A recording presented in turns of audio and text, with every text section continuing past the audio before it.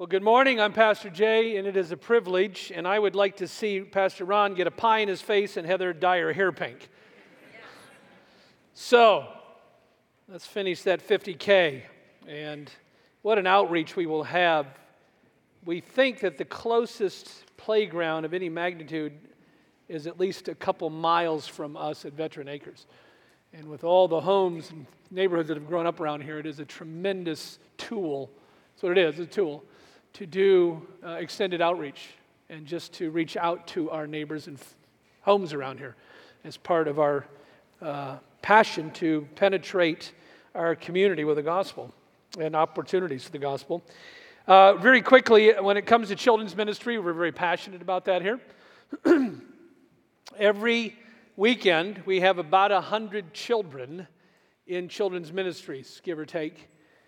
Sometimes a little higher, sometimes a little lower, but about 100. Starting in May, our director of children's ministry, Heather, who was in the first service, let me know that we need 5 to 7 additional adult volunteers per week, starting in May, in just a couple weeks, to have our ministries adequately covered.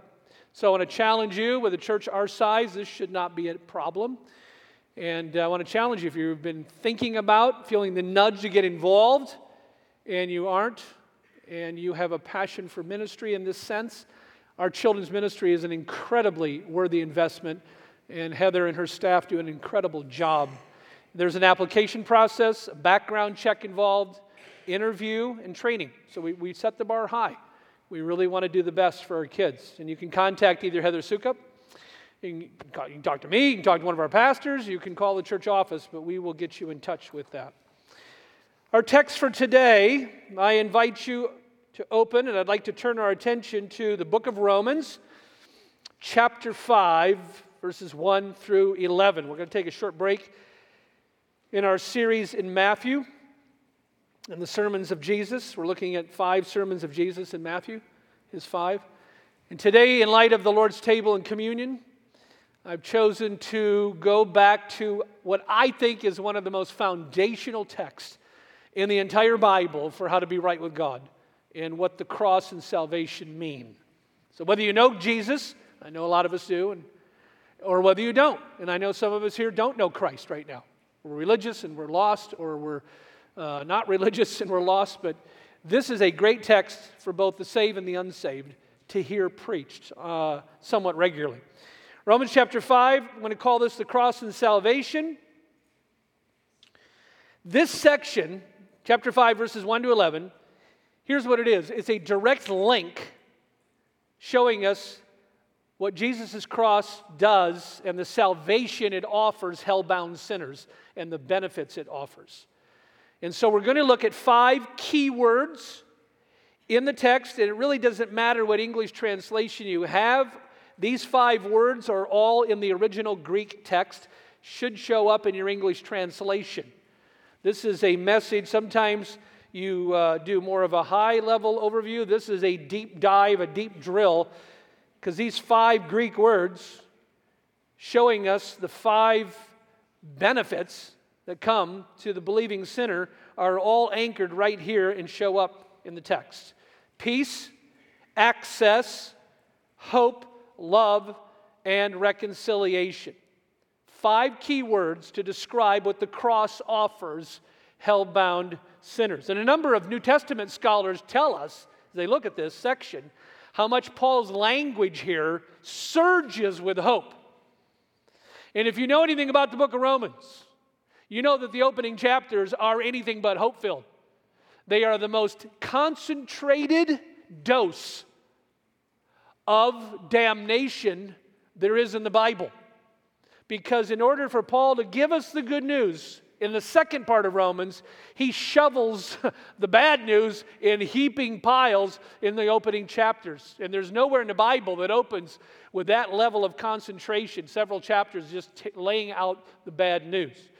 If you're newer to the Bible, the book of Romans is Paul's longest letter. Paul has 13 letters in our New Testament. And they're not arranged by chronology, and they're not arranged by theme. They're arranged by length. They're arranged simply by length. And so of the 13 letters, Romans is the longest. And so Paul, who is the consummate missionary theologian, gives us one of the greatest expositions of sin and salvation. And this chapter is truly a climax in that whole conversation. So, number one, first key word, again, this shows up in the Greek and the English, peace.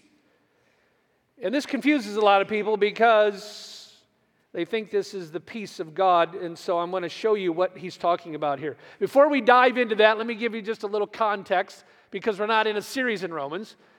And so, in order to kind of just parachute into chapter 5, let me explain a little bit the backdrop of this word, peace with God.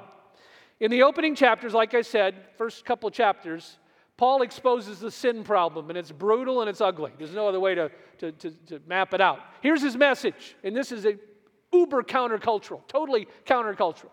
His message in the opening chapters of Romans is that every single human being born is deeply infected with wickedness and depravity and rebellion against God. Call that doctrine of original sin or inherited sin, but all are guilty, is Paul's conclusion by the end of chapter 3. Because of this deep, wicked, internal corruption we're born with. Now, here's the problem with that biblical view. We just don't think in these categories. The world, the worldly man, the natural man, even a lot of Christians just don't think in those categories. Here's our assumption. Most people, even people sitting in chairs and pews, but just in our culture, most people believe that if something goes wrong in life, or when something goes wrong in life, significantly wrong, it's because something has happened to me externally, and that the answer, therefore, and the solution is internal and therapeutic, and I need help to dig it out. That is almost the default wisdom of the culture in the world. That if something goes bad in my life, when something goes bad in my life, something has happened to me externally, and I got to dig internally to find the answer. Those are not biblical categories. The biblical category is the exact opposite of the biblical paradigm. It says actually the problem is within, deeply within, and we need an external solution. Problem isn't out there, internal solution. The problem is internal problem, external solution. You see the difference? It is night and day. It is night and day. The problem within is indwelling sin and depravity. The external solution needed is a new righteousness needed, forgiveness from heaven. And if you don't walk away with anything else today than that, and writing that down, thinking on that, that would make a total difference in how you parent, how you view marriage, how you view just about anything in life, even politics, and even how you view, because our founding fathers, some of them were Christians, some of them were not, but they understood coming out of a Judeo-Christian background that because of internal wickedness, they needed to have a system where there were checks and balances. You don't see that in a lot of forms of government. This affects everything. So, starting in chapter 3, Paul tells us there's an external solution to the internal problem we have of indwelling sin, and it's called the gospel. The gospel, meaning there is a way to avoid wrath, the coming judgment, eternity in hell, and there's a way to be forgiven and gain eternal life, and that something, that external something is called justification by faith alone. Now, just to help make sure we're all on the same page, because we come from a lot of backgrounds, I'm going to put a definition of justification up here. It's not inspired, it's not inerrant, it's not infallible, it's just mine. But it's a good working definition. I've pieced it together over the years from different sources. This will help understand, because especially if you come from a Roman Catholic background, where justification is viewed as a process over time, the biblical view is it's an instantaneous declaration. And I want to show you the difference. Justification, and Paul uses that word throughout Romans 5, is an act of God in which he declares the believing sinner. Each of these words is critical. It's an act of God. It's an act meaning it's an instantaneous one-time thing in which he declares, proclaims, this is legal language, the believing sinner to be fully righteous in His sight. Perfect. Each part of that is significant. And while you're staring at that, let me help you, because sometimes saying things in a positive way and saying things in a contrasting way is helpful. So here's the contrast. Every other world religion that I know of has the exact opposite view of this. Meaning what? It means every other world religion says something along this line. Follow these rules, follow this system, and maybe if you do it long enough and right enough, God or the gods will then accept you as justified and forgiven. Sanctification first, then maybe justification at the end of your life. Christianity is the only world religion, and some people don't like calling it a world religion. It is a world religion. It just happens to be the only right one. Christianity is the only religion that comes along, and this is the only inspired book that comes along and says, no. The God of heaven doesn't work that way. The God of heaven looks at sinners and says, look, if you will admit and confess your sin right here and be a believing sinner, the God of the universe will instantaneously declare you righteous and perfect, past, present, and future, done. That's a massive paradigm shift from Hinduism or Buddhism or Islam. Massive. You couldn't paint them in further different corners than that. And that is why this is good news, not just good advice. It's good news. Justification is an act. Now, how can God just declare this? Does He just declare it? And Paul's very clear. If you back up just a couple verses into chapter 4, he shows us how justification works. This is critical. Young people, you tracking? A lot of people as they get older in life, finally get this, and they're like, I wish I'd figured this out earlier in my Christian life. He tells us here how people can be justified, how sinners can be justified by a holy God. Starting in verse 22 of chapter 4. This is how God justifies believing sinners. And when it talks about his faith here, it's Abraham. So all of chapter 4 is an example of justification by faith alone, using Abraham as the example. And when you get down to verse 22, here's how it works. Here's why it works. This is why this is why Abraham's faith was counted to him or credited to him, or the King James says imputed to him as righteousness. But the words "it was counted to him" were not written for his sake alone, but for ours. It will be counted or credited or imputed to us who believe in him, who raised from the dead Jesus our Lord, who was delivered up for our trespasses and raised for our justification. What's he say? The reason God can instantaneously declare you righteous is because he looks at the work Jesus did on the cross, actually his life and death, his conforming to the law of God and fulfilling it perfectly, then offering his life as a sacrifice. God takes that perfect record, and the believing sinner, he credits it to their account. It's a banking term. Crediting or counting, or the old English word imputed, which is still used in the world of finance. It's a banking term, to impute. And there's actually 3 imputations in the Bible. Adam's sin is imputed to every human being. That's why we're born steeped in sin and wickedness. The believing sinner, his sin is imputed to Christ at the cross. And then Christ's righteousness, at the moment, I believe, is imputed to me. And the result, chapter 5, verse 1, our first word, who's we here? The we is the elect, those who are saved, not just everybody. It's the believing sinner. We have peace with God. I told you that word peace is misunderstood here. Why? There's a big difference between peace with God and the peace of God. What's the peace of God? The peace of God is what a believer's promised as they go through life's storms and trials, that no matter what happens, they can have God's settled peace, His comfort. It's a calm, satisfied heart no matter what we're going through. That's the peace of God. That's not what this text is talking about. This is legal stuff here. Legal stuff here. This is the peace that comes with God. Not peace of God, peace with God. This refers to our legal standing before God. No longer under judgment, no longer under hell. That's what this is talking about. It's peace between two hostile parties. Let me do it in other words. Before salvation, we were separated and cut off from God. If you're here this morning and you're not sure you know Christ, you are separated and cut off from God. The Bible uses a lot of different words to describe this, like alienated or enemies of God. That's the kind of language. That's why a lot of churches and denominations and pastors don't use that, because they think it's offensive, it's going to drive people away. My experience is if you preach the Word of God as the Word of God, it actually draws people. It doesn't repel them. It'll repel some. But a lot of people want to know what the Bible teaches.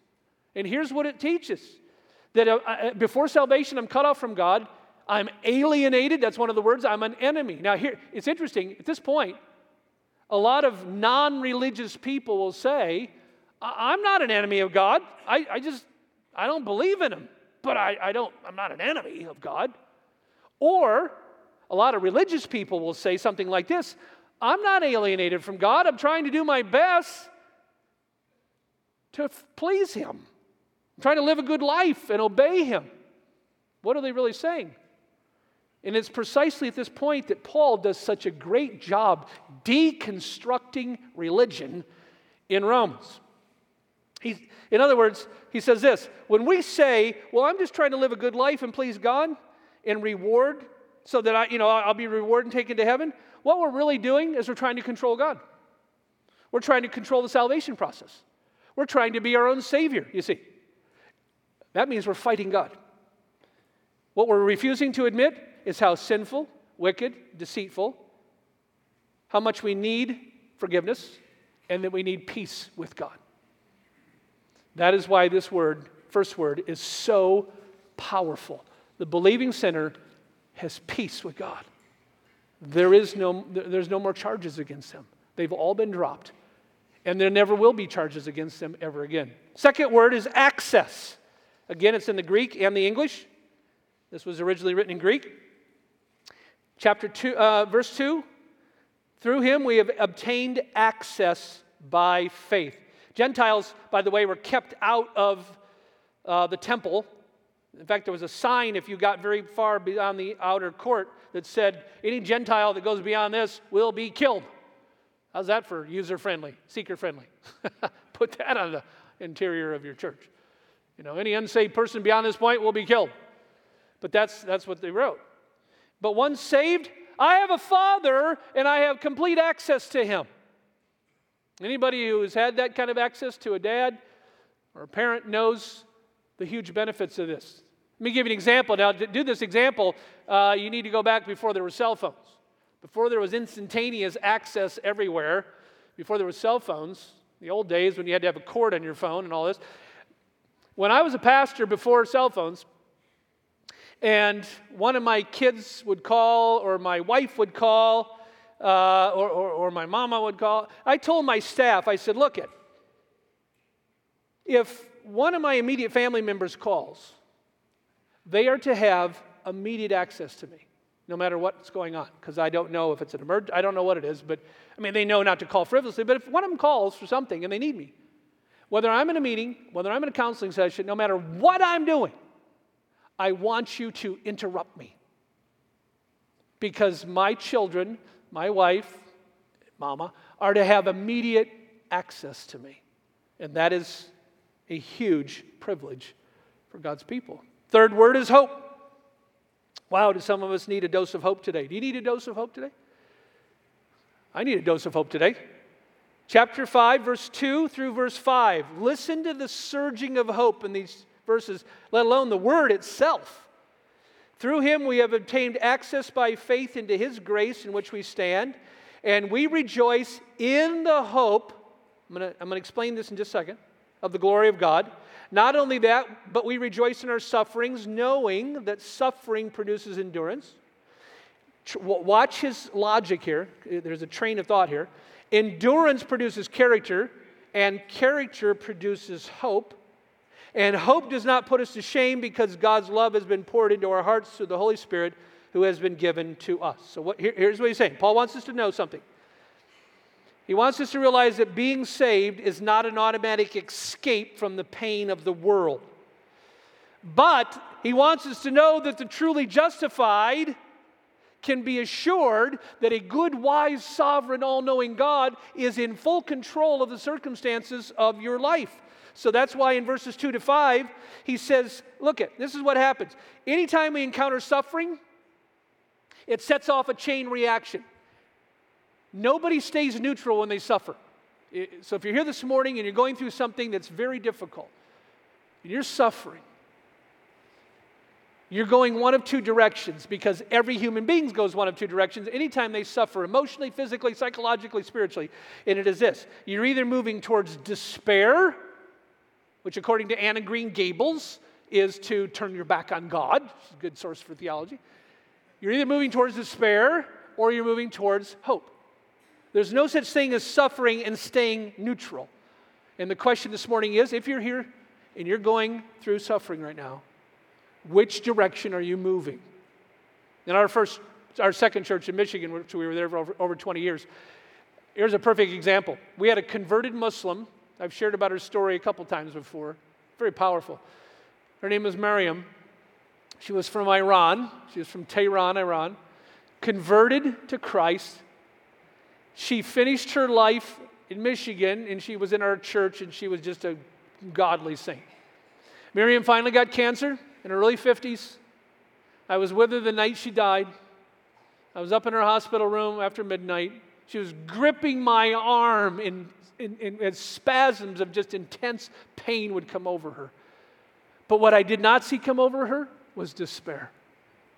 Because you can be in intense pain, spiritually, physically, emotionally, psychologically, and still not despair.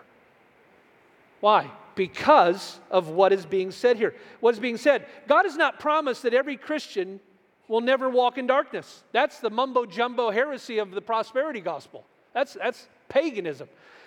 God does not promise Christians will never walk in times of darkness. Here's what He promises to every believer who knows Christ. Whatever you're going through, whatever pain you're going to go through now or in the future, doesn't matter. He promises to be with every true Christian through His Holy Spirit, through the Scriptures, and through the community of God. That's what He promises. Okay? And He's confirming it right now. That's God going, yes! That's what I'm promising. Showers of blessing will come on you. But that's what He promises. That's why the phrase, do not fear, occurs over 100 times in the Bible. That is why. So the third word here is hope. You can have hope that whether you're going through chronic pain, whether you're going through depression, whether you're going through anxiety, whether you're going through a marriage that's breaking apart, whatever it is, you can have total, true hope if you know Christ, because a loving, gracious Heavenly Father is in charge of every detail of that process, and He's doing all of it for your good and His glory. Fourth word, love, verses 6 to verse 9. By the way, one of the most popular topics in the American church is God's love. And yet it's widely misunderstood. Why? Because many think that God's primary way, that's the key word, of showing love is what? Feelings of acceptance. Warm feelings of acceptance, which are important. I like warm feelings of acceptance from God. But according to Romans chapter 5, verse 8, the most powerful way God shows His love to sinners is the death of Jesus on the cross. If you have any doubts, let's just go to what the text says. Starting in verse 5, hope does not put us to shame because God's love has been poured into our hearts through the Holy Spirit who has been given to us. For while we were still weak, at the right time, what's the text say? Christ died for the ungodly, but that's not done here yet. For one will scarcely die for a righteous person, though perhaps for a good person one would dare even to die. Verse 8 is key. But God shows His love for us, in that while we were still sinners, Christ died for us. So the primary way God shows His love for lost sinners are not just warm feelings of acceptance. Again, not downplaying that. It's the death of His Son on the cross. That is how we're justified. And that is what the love of God is all about. I learned a long time ago as a pastor that every Sunday, many who come in fact, perhaps most who come in to a church service, no matter how big or how small, come in hurting, come in afraid, come in with anxiety, come in lonely, come in confused, or come in lost spiritually. And many wonder, does anybody love me? And ladies and gentlemen, young people, kids, the Bible couldn't be clearer. If we say anything of God, let us say He is love. For God is love, it says in 1 John. Or the most famous verse in the whole world in the Bible, for God so loved the world. The world, as we've talked about, is not a head count. The world is the system of sin, evil, and depravity. That's why James says, don't be part of the world. John says the same thing. Don't be of the world. Don't love the world. The world is that dark, satanic system of sin and evil. God so loved the world that He gave His only begotten Son. Whoever believes will not perish but have eternal life. Let me go a little bit deeper here by contrast, okay? The God of the Bible is personal, infinite, and loving. No other deity in the history of religion or cultures had those three things said of them. Personal, infinite, loving. Classic example, God of the Romans and the Greeks are petty, competitive, vindictive, and capricious. The gods of Hinduism, Becky and I have been in a number of Hindu temples in several different Asian countries. The gods of Hinduism are terrifying. They're merciless, they're impulsive, they're demonic, and they're cruel. I remember talking to one Muslim in Malaysia, found out he was a Hindu in Malaysia, and I found out he worshiped down the street. And I asked him, I said, which gods do you worship in your temple down the street? And he listed off 4. He said, I think he said like the monkey god, the snake god, this god, and that. And I said, okay, what's your feeling towards those gods? And he instantly told me, he said, terror, fear. And in essence, he told me through broken English, I go down the street every week to the Hindu temple to try to keep those gods happy so they stay off my back. That's religion.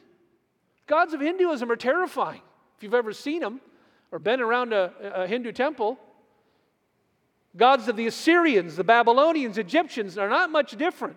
Only the God of the Bible is personal, loving, and infinite.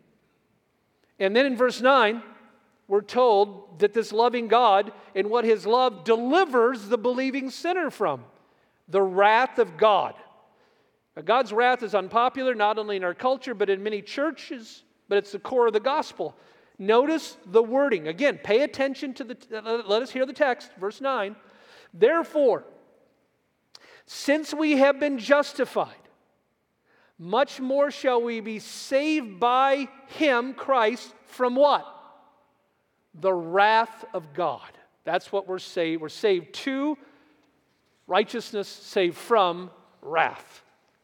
Last word, reconciled or reconciliation, verses 10 and 11.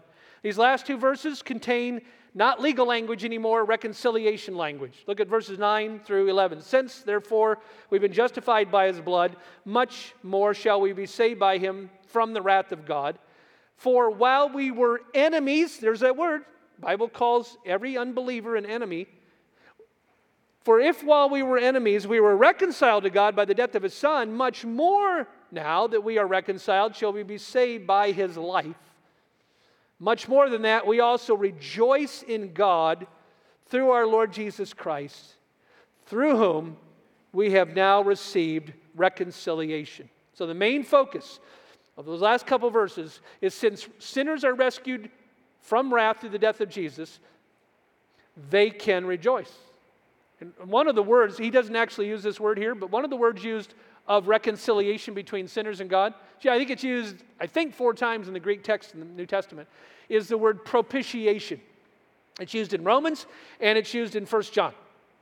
And here's what propitiation means. It means that Jesus' atoning death satisfied God's righteous requirements against sin and rebellion. God doesn't just wave a wand and say you're forgiven. Because He's holy and He's a just judge, there has to be a basis for that. And the righteousness of Christ and satisfying God's demands for justice paved the way for real forgiveness. You see, that's how it can be done. Let me quote John Stott, the great British preacher, in his classic, The Cross of Christ. If you haven't read it, you should. Cross of Christ, page 160. I think it's one of the best expositions on the cross you'll ever read. It's in our church library. John Stott, I'll read this twice. The essence of sin is man substituting himself for God. That's a great quote. That's what it is. The essence of sin is man substituting himself for God, while the essence of salvation is God substituting Himself for man. That's propitiation. The essence of sin is man substituting himself for God. The essence of salvation is God substituting Himself for man. And then notice in verses 10 and 11, you have a shift. Up through verse 10, it's been legal language. Starting in verse 10, you have relationship language.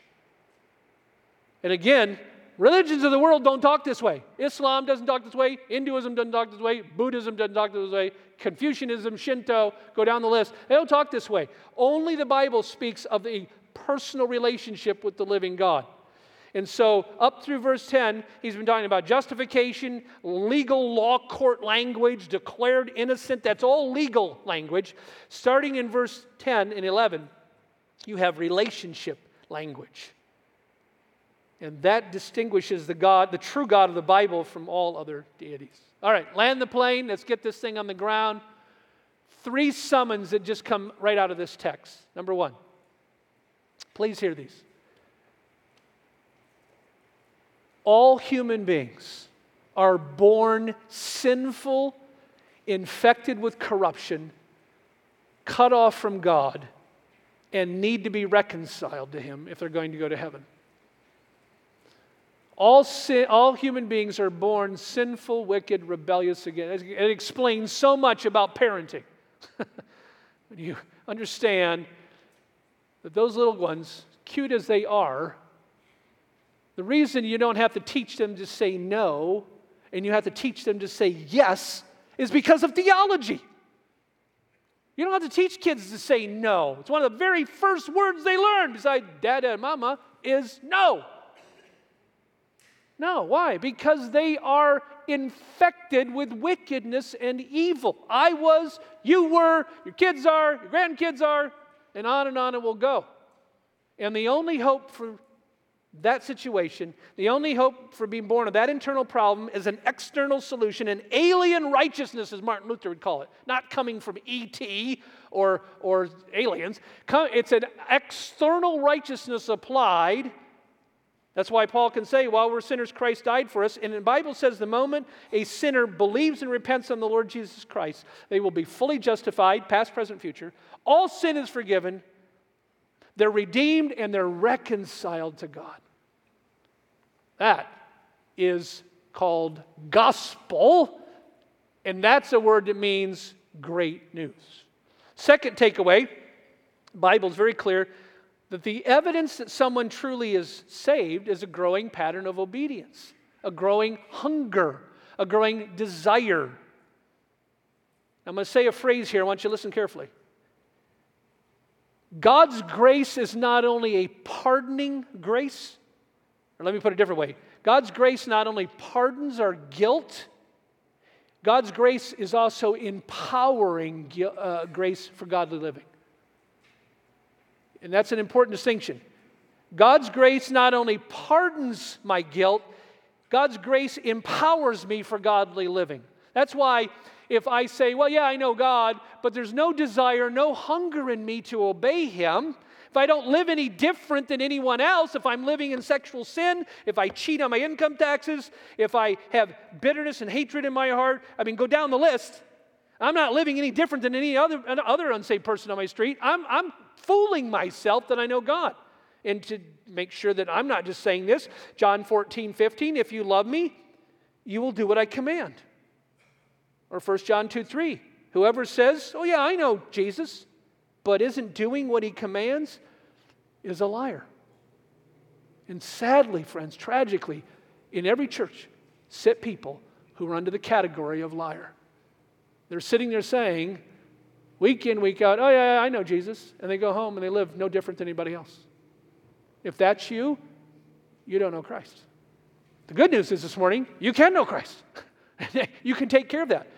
And the third and final takeaway this morning, true believers who know Jesus need to preach the gospel to themselves regularly. You'd say, why do I need to preach the plan of salvation to myself?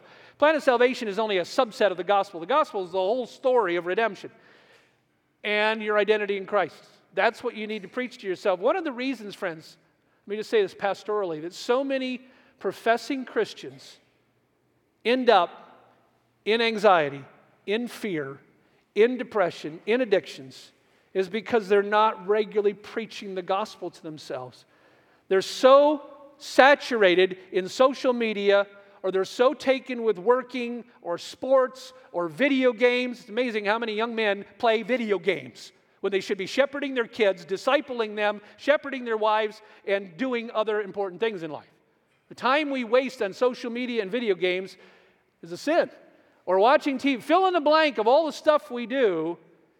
One of the reasons so many people stall spiritually and end up in anxiety and fear is because we're putting the time in the wrong bucket. That's why Martin Lloyd-Jones' classic, Spiritual Depression, is so vital. You've heard me say this, I'll say it again. It's worth saying about once every other week. Martin Lloyd-Jones in that classic says, look, you want to stay out of spiritual depression? Quit listening to yourself and start talking to yourself. It doesn't mean go schizophrenic, but he uses King David as an example of someone who talked to himself, like, why are you so discouraged, my soul? Put your hope in God. That's talking to yourself. That's preaching the gospel to yourself. Stop listening to the tape that says you're a loser. Oh, you committed that sin again. Oh, you'll never get out of that pit. You know how we listen to that tape all the time? And start reading and speaking gospel promises and saying, that applies to me. I have peace with God. I have access to my Father. I have hope because no matter what I'm going through, He knows what He's doing and He loves me and I'm reconciled to Him. That's gospel. And if more Christians did that, we'd have more joyful Christians running around the planet. In fact, notice verse 11. That's what Paul's doing right here in verse 11. He says, we rejoice in God because we've been reconciled. He's preaching not just to you, he's preaching to himself. And he's reminding himself of great gospel truth.